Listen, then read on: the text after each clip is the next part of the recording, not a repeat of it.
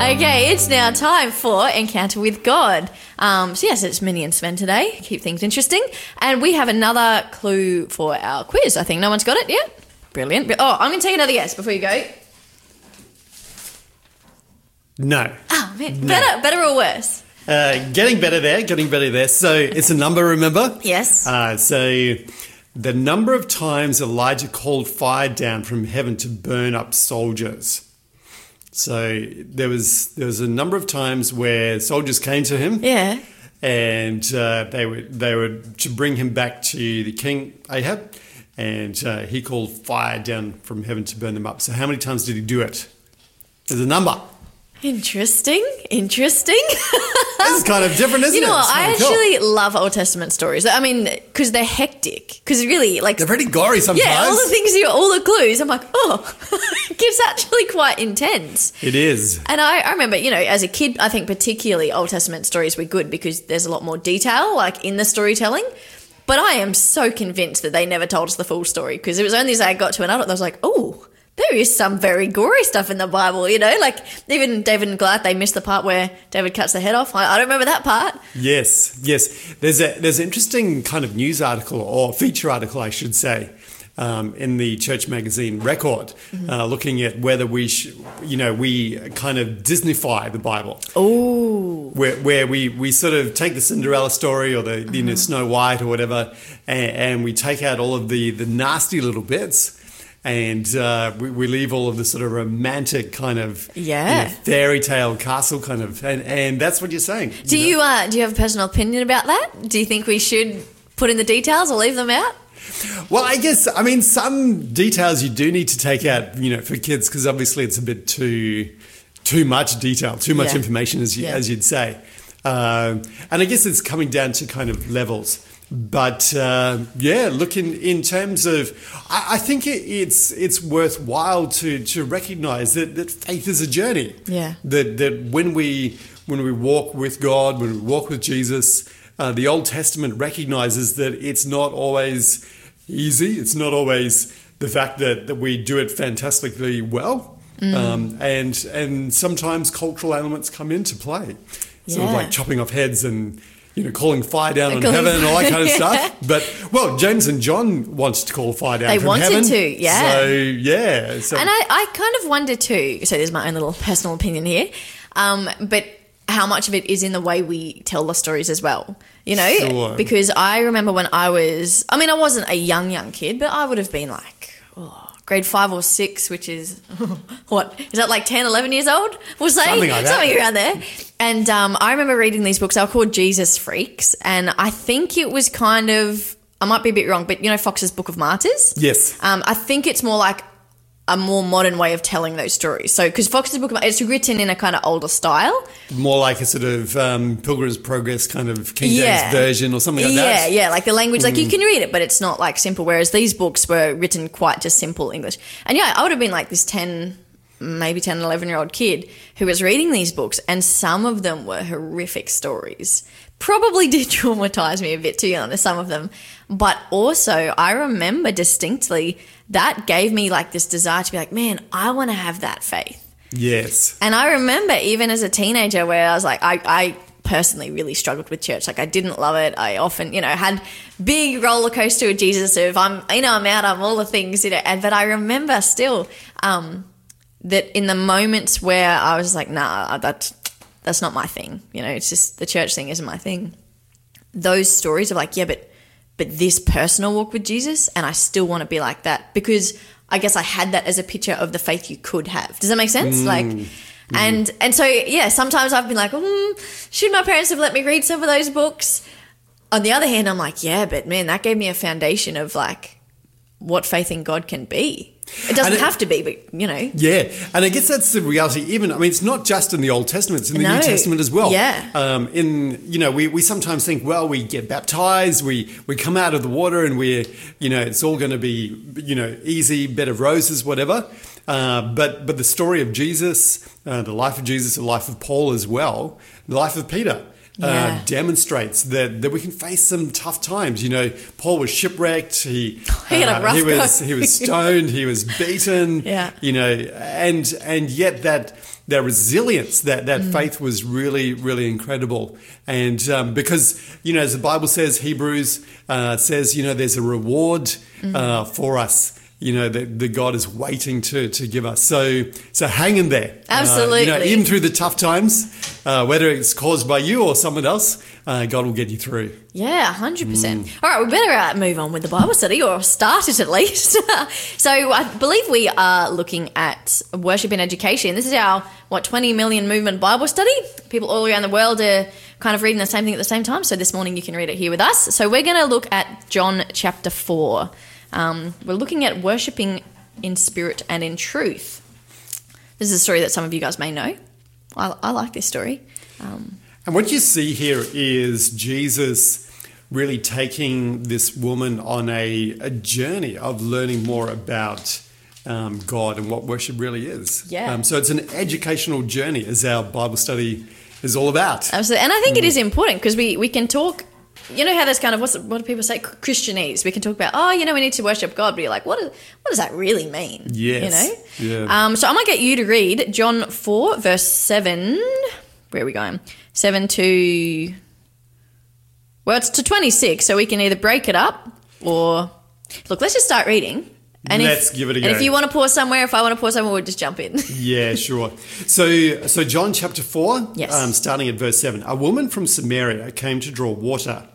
Jesus said to her, "Give me a drink," for his disciples had gone away into the city to buy food. The Samaritan woman said to him, "How is it that you, a Jew, ask for a drink from me, a Samaritan?" Woman from Samaria, I should say. For Jews have no dealings with Samaritans. Jesus answered her, "If you knew the gift of God and who it is that is saying to you, 'Give me a drink,' you would have asked him, and he would have given you living water." The woman said to him, "Sir, you have nothing to draw water with, and the well is deep. Where do you get that living water? Are you greater than our father Jacob? He gave us the well and drank from it himself, as did his sons and his livestock." Jesus said to her, "Everyone who drinks of this water will be thirsty again, but whoever drinks of the water that I will give him will never be thirsty again. The water that I will give him will become in him a spring of water welling up to eternal life." I'm just going to pause for a second there, just for some. I think some people may know this story. I know this story quite well, and still when I read it, I'm like, I just imagine if I was talking to Jesus, I'd be like, "What are you talking about, man?" Do you know what I mean? It's like, because from the start, he's onto something that she's not talking about, and then she's like, "What?" He's like, "I'll give you water." She's like, "But you don't have anything. You asked me to give you a drink." And I just think it's an interesting way that Jesus often interacted with people. And it really sort of sparks her curiosity. Oh, yeah. So, we're here talking about physical water, H2O. It's the bottom of the well. Mm-hmm. We're trying to figure out how to get down there and draw some up because, you've got the rope and the jar and I don't sort of thing. And he just sort of takes it to another level, says, I could give you living water. Uh-huh. And she's going like, what is that all about? So we forget about the well, we forget about it's just onto bigger things. It's really, really incredible. Absolutely. But I like what you said, he kind of engages this curiosity of just like, whoa, yes. What? So I'll let you keep reading. So verse 15. The woman said to him, "Sir, give me this water so that I will not be thirsty or have to come here to draw water." Jesus said to her, "Go, call your husband and come here." The woman answered him, "I have no husband." Jesus said to her, "You are right in saying I have no husband, for you have had 5 husbands, and the one you now have is not your husband. What you've said is true." The woman said to him, "Sir, I perceive that you are a prophet. Our fathers worshipped on this mountain, but you say that in Jerusalem is the place where people ought to worship." And this is the point where suddenly she brings in this concept of worship. And I think it's really interesting here because, Jesus has a number of surprises for her. So first of all, he goes from physical water, H2O, to living water. Uh-huh. So she's going like, well, what is that all about? And then when she says, I want that, I want that surprise, I want that thing that you have to offer me. He then sort of surprises her again and says, go call your husband. She goes, what's that all about? I know. And he really gives her things to kind of make her stop a bit. Like he's not nice and clear.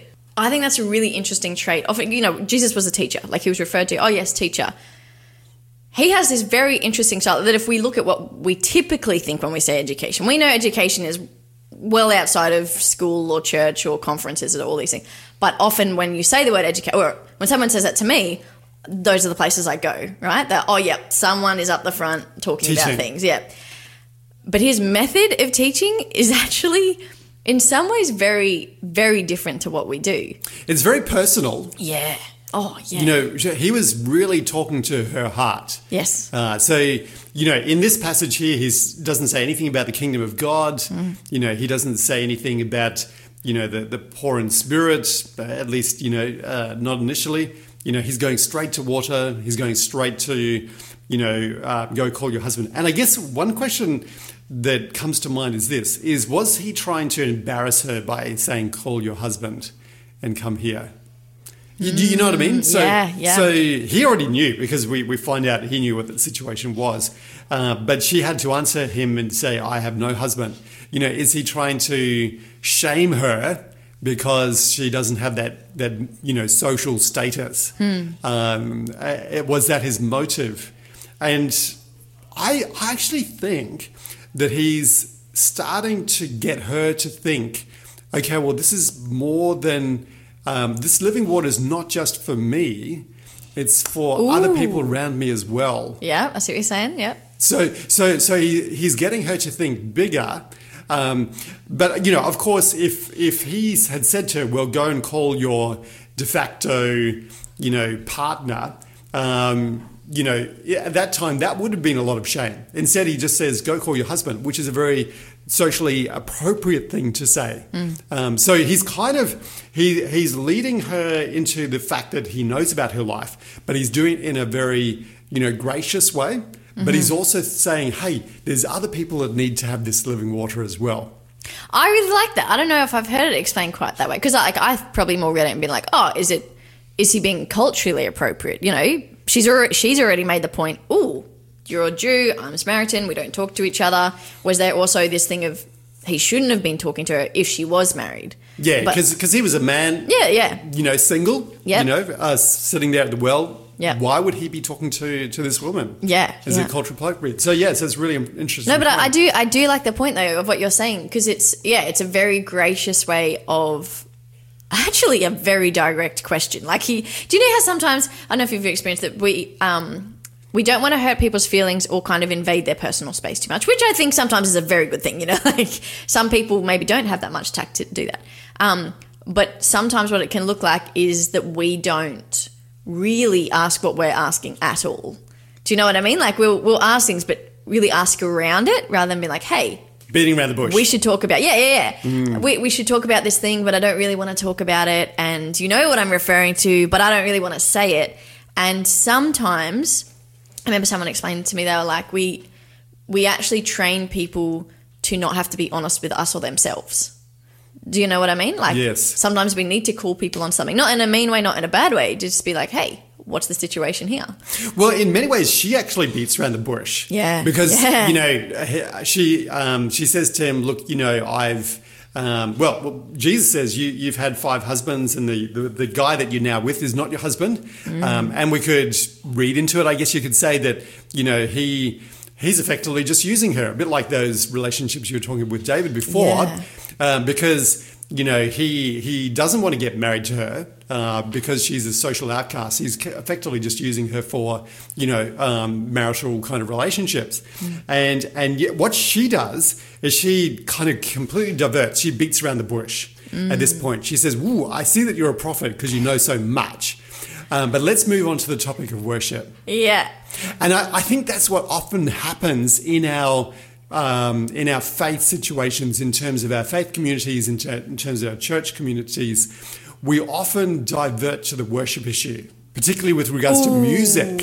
Okay, yep, keep going. You know what I mean? Mm-hmm. We start to really get hung up on the style and all those kind of things. And we say, well, should it be contemporary or, hymns or, drums or whatever? And Jesus keeps her on track.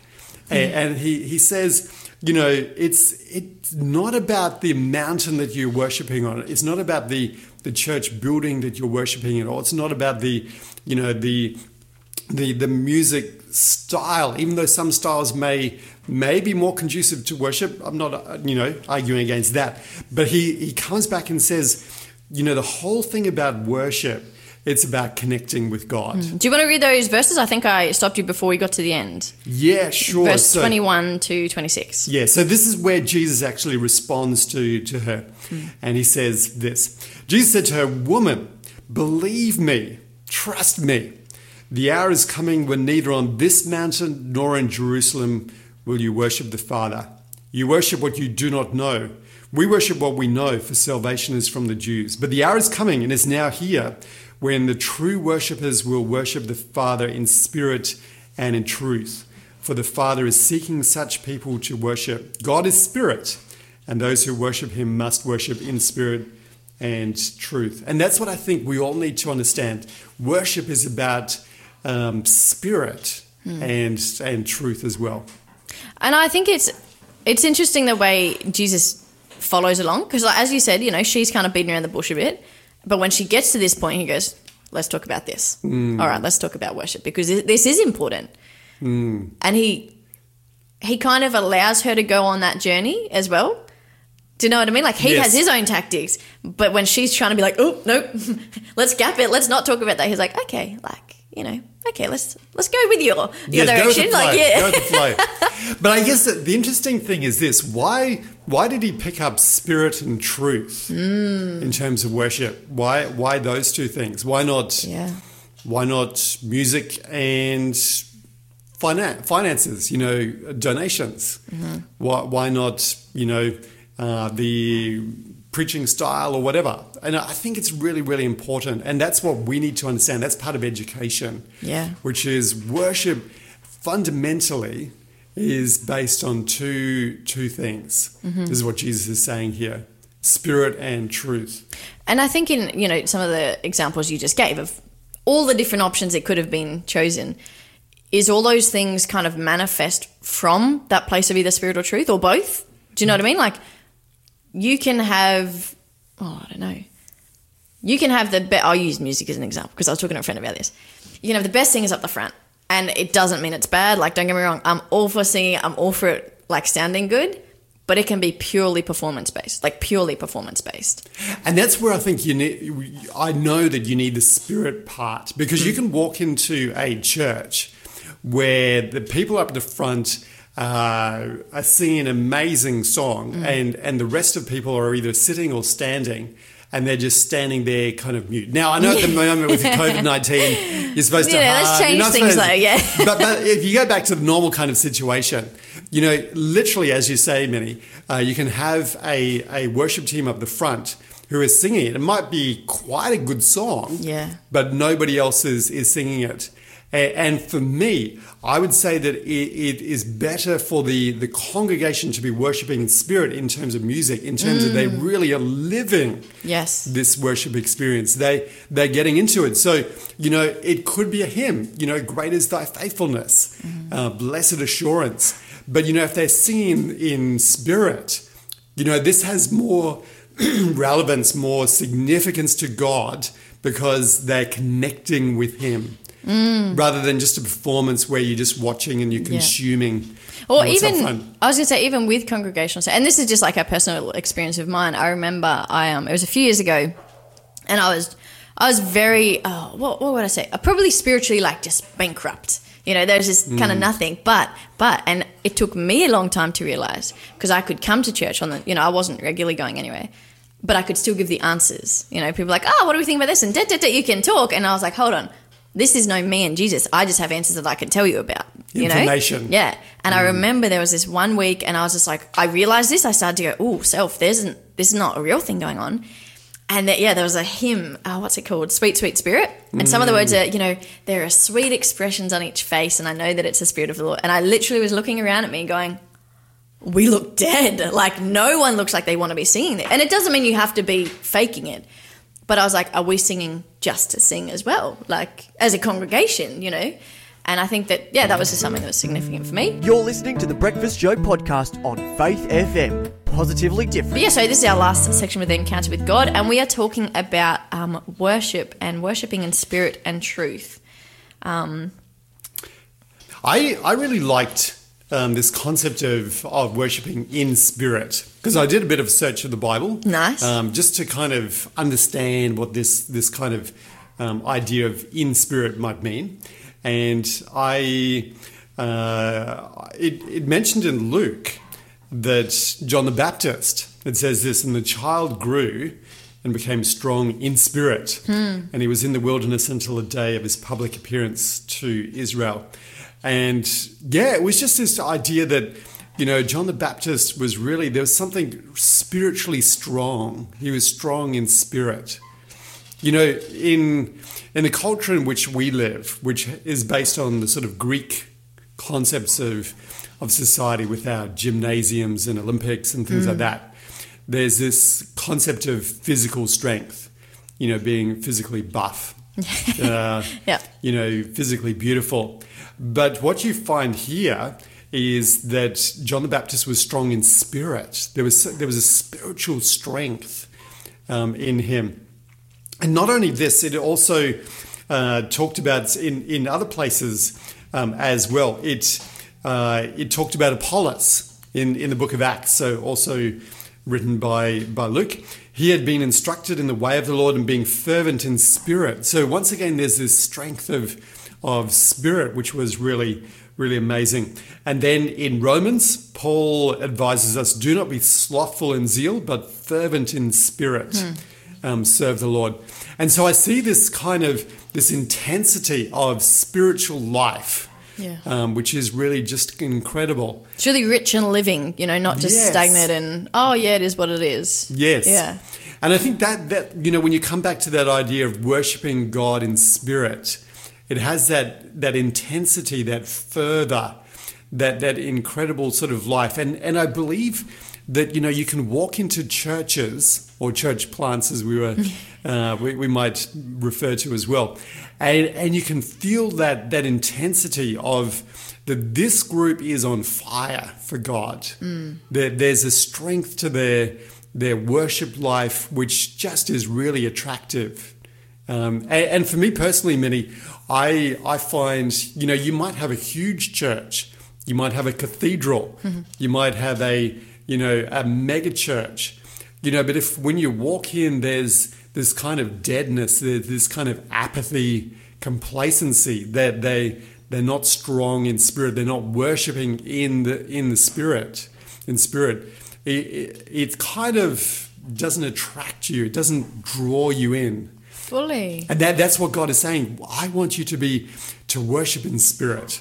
And I think in this story with Jesus talking to this woman, what I love is it's spirit and truth. Because as you said, I've been to places where it's that fire in their belly, like we want to know Jesus, we want to share Jesus. And we want to come back. Yes, and it's so attractive. And then, but if we have just spirit or just truth, both of them are really, really good things, right? Yes. Man, we want that fire in our belly. We also want the true picture of God, in the sense that if you can, or if I can, you know, we'll keep it personal. If I'm like going to sincerely have like this spirit of God and that, you know, let's know Jesus and share Jesus and that be sincere, couple that with the truth of who God is, man, what a picture to share the world. Because I think, how do I explain? Sometimes if I only have excitement about something, right, I can run away with ideas. Like somebody's like, this is a great idea. I'm like, whoa, great idea. Okay, awesome. Now, maybe it's not a bad idea, but is it the best idea? Well, unless I have some parameters for what makes it a good idea, you can kind of go away with anything, right? Doesn't mean the enthusiasm is bad or the passion is bad, but it can be if there isn't but this is what makes it wholesome and this is what makes it a good idea consistently. Same as with the truth doesn't have to be dead, but it can be if it's not infused with that spirit, right? Do you understand what I'm saying? Like, yes, both is amazingly important. There's one of the churches in the New Testament talks about is when Paul goes and talks to them, it says that they daily were searching the scriptures. So he would bring them the news of, man, Jesus, Messiah, all these amazing things. And they were like, whoa, okay, yes, but hold on. we still need to double check it ourselves. And that's what I love about like what we're doing on the radio is we're going, hey, let's just get into the Word of God. Well, it reminds me of a couple of verses in John. So Jesus is praying a prayer at the end of his ministry. So we looked at Jesus with the Samaritan woman early in the book of John, and we go to John chapter 17. And Jesus is praying for us. Yes. And he says, sanctify them in the truth. Your word is truth. And for their sake, I consecrate myself that they may also be sanctified in truth. And this kind of reveals to us why truth is so important. Exactly what you're saying. So we need to worship God in spirit, have that fervency, have that spiritual life, but also the truth as well. And the reason is what he's saying here is that you can only grow spiritually in your understanding with God if you know the truth. Yeah. And very closely coupled with this idea is the concept of what we call idolatry. So idolatry is painting a wrong or a false picture of God and then worshipping it. Ooh, yep. Believing that is the real True. God and not worshipping the true God, the true understanding of God. And this is what happens when we worship a false image of God.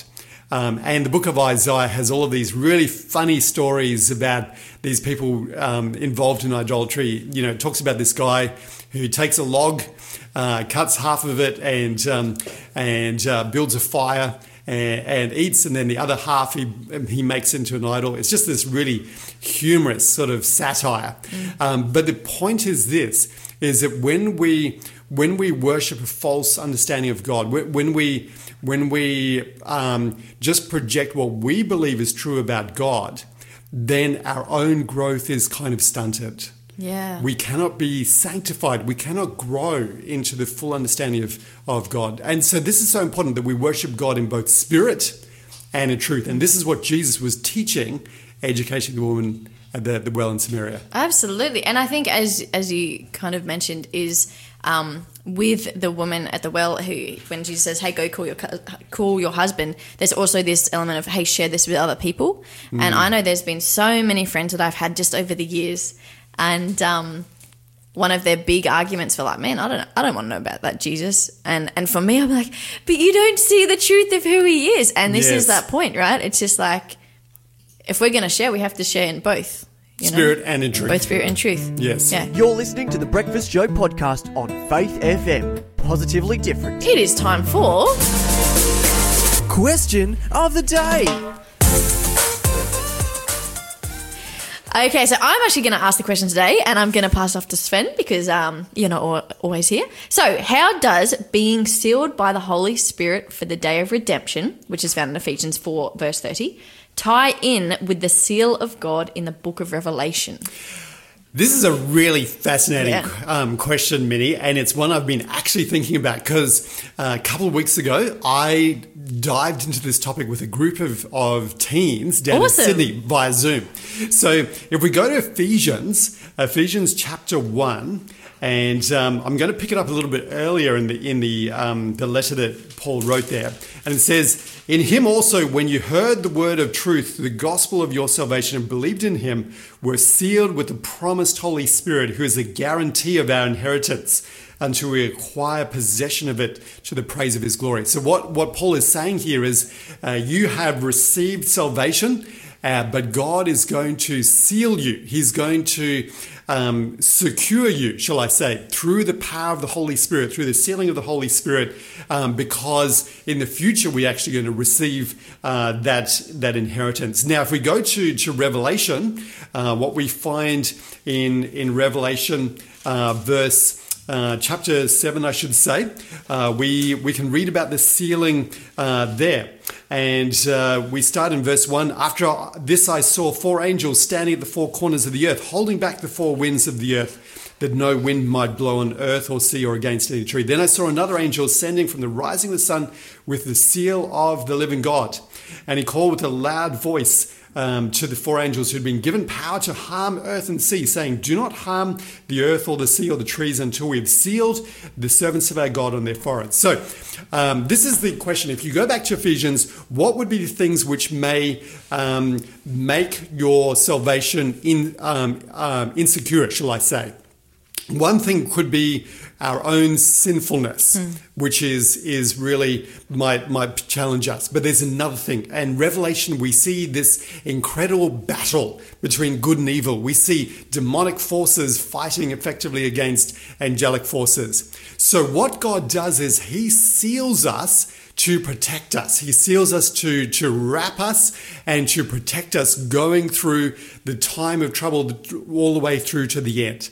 Now, when you seal something, when you want to protect it, you also want to identify that this belongs to you, that this is yours. So think of a package that you're wrapping up, and you'll also put your name and your signature on it.